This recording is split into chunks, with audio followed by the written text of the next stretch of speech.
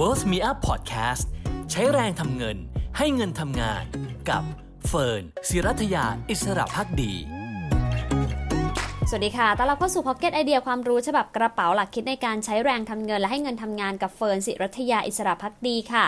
ทุกวันศุกร์นะคะก็มาเจอกันเรื่องของทองคำกันนะคะซึ่งวันนี้นะคะก็ถือว่าเป็นวันที่ราคาทองคำเนี่ยนะคะสามารถที่จะยืนได้พอสมควรนะคะหลังจากก่อนหน้านี้เนี่ยราคาทองคำก็ถูกกดดันไปช่วงเวลาหนึ่งหลังจากหลุด 1,800 ดอลลาร์สหรัฐนะคะเนื่องจากมีหลายฝ่ายประเมินว่าทิศทางเศรษฐกิจที่เริ่มกลับมาเปิดเมืองนะคะความคลายกังวลเกี่ยวกับสถานการณ์วิกฤตโควิด -19 ก็จะเป็นปัจจัยลบต่อราคาทองคำนะคะแต่แล้วพอเจอการระบาดระลอกของเดลต้านะคะซึ่งก็ถือว่ามีผู้ติดเชื้อล่าสุดรายวันทั่วโลกเนี่ยไปแตะ 700,000 รายอีกครั้งแล้วนะคะแม้ว่าจะมีผู้เสียชีวิตไม่เยอะนะคะเพราะว่าประชากรที่มีการติดเชื้อโควิด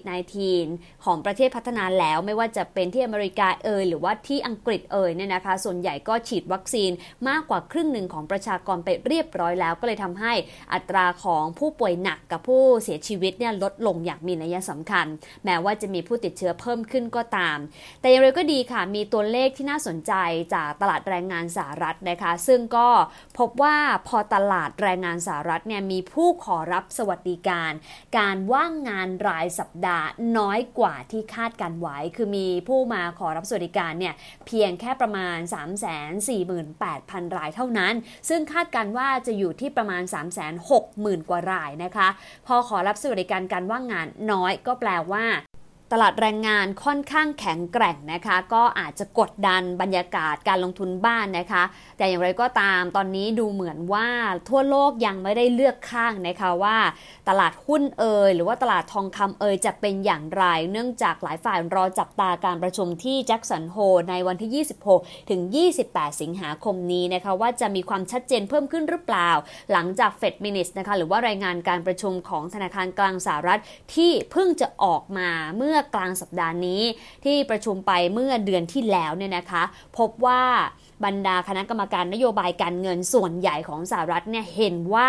จะต้องลดวงเงิน QE ภายในสิ้นปีนี้แล้วซึ่งเป็นครั้งแรกเลยนะคะที่มีไทม์ไลน์ค่อนข้างชัดแล้วก็ถือว่าเป็นครั้งแรกเลยที่เป็น mostly คือคนส่วนใหญ่ไม่ได้เป็นแค่ใครบางคนที่เห็นว่าควรจะลดวงเงิน QE แต่ว่าส่วนใหญ่เห็นว่าควรลดแล้วในสิ้นปีนี้ซึ่งก็กดดันบรรยากาศการลงทุนไปพอสมควรค่ะทีนี้คำถามต่อมาแล้วราคาทองคำจะเป็นอย่างไรนะคะทาง YLG Bullion นะคะก็ประเมินไว้นะคะว่าตอนนี้ราคาทองคำเองยังได้รับแรงสนับสนุนอยู่บ้างจากปัจจัยความเสี่ยงนะคะทั้งเรื่องของ Delta Variant ด้วยกับเรื่องของตาลิบันที่ยึดครองอัฟกานิสถานด้วยเพราะทองคำนะคะเมื่อเจอวิกฤตเองเมื่อเจอความไม่แน่นอนเองเมื่อเจอสงครามเองก็มักจะปรับตัวสูงขึ้นได้ก็เลยทำให้ทองคำยืนได้นะคะอยู่ที่ประมาณ 1,780 ดอลลาร์สหรัฐต่อทรอยออนซ์นะคะอย่างไรก็ตามถ้าราคาทองคำยังยืนได้ไม่ถึง 1,790 หรือ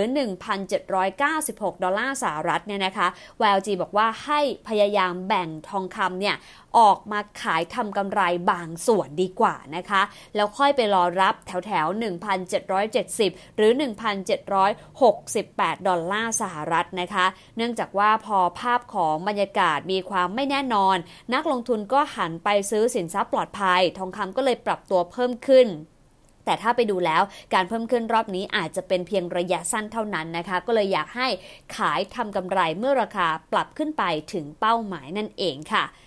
ส่วนทางด้านของสถานการณ์โควิด -19 เพิ่มเติมนะคะก็คือที่สหรัฐอเมริกานะคะที่มีการรายงานนะคะว่าเตรียมที่จะผลิตวัคซีนโควิดเพิ่มเพื่อที่จะบริจาคทั่วโลกส่วนหนึ่งแล้วก็ฉีดกระตุ้นภูมิอีกส่วนหนึ่งด้วยซึ่งทางด้านของแอนโทนีฟาวชีนะคะซึ่งเป็นแพทย์ใหญ่ประจำคณะทำงานด้านการควบคุมโรคโควิด -19 ของทำเนียบขาวเนี่ยเปิดเผยนะคะว่าสหรัฐเนี่ยเตรียมที่จะเพิ่มกำลังการผลิตนะคะอย่างที่บอกไปว่ามี2ส่วนสำคัญนะคะทั้งบริจาคด้วยแล้วก็บูสต์ให้กับคนอเมริกันด้วยนะคะซึ่งก็ถือว่าตัวเลขของผู้ติดเชื้อที่เพิ่มสูงขึ้นก็ยังเป็นแรงกดดันนะคะต่อสถานการณ์การระบาดของโควิด -19 ทั่วโลกแต่ก็ต้องจับตาค่ะว่า จะบริหารจัดการเรื่องนี้อย่างไรนะคะยังคงใส่หน้ากากต่อเนื่องหรือจะมีการเพิ่มมาตรการคุมเข้มมากน้อยแค่ไหนในประเทศที่คลายล็อกดาวน์ไปแล้วอย่างอเมริกาเป็นต้นเพราะน่าจะส่งผลต่อกิจกรรมทางเศรษฐกิจให้ลดลงตามมาได้แล้วก็จะส่งผลต่อบรรยากาศการลงทุนเช่นกันนะคะเรียกว่า2 ปีนี้เป็นปีแห่งความผันผวนจริงๆนะคะแต่ YLG ก็พูดไว้เสมอค่ะว่าการที่เราจะมีทองคำไว้ในพอร์ตโฟลิโอของเรามีได้แต่ไม่ควรเกิน 15% นะคะแปลว่าใน 100% ของพอร์ตโฟลิโออาจจะเป็นอสังหาริมทรัพย์ด้วยนะคะเป็นหุ้นด้วยนะคะหรือแม้แต่ทองคำด้วยแต่ทองคำไม่ควรเกิน 15% ดังนั้นก็อย่าลืมบริหารพอร์ตแล้วก็รีบาลานซ์ด้วยนะคะเพื่อให้เราไม่เทคริสก์หรือว่าเสี่ยงจนเกินไปในมิติของการลงทุนนะคะแต่อย่างน้อยก็ไม่พลาดโอกาสถ้า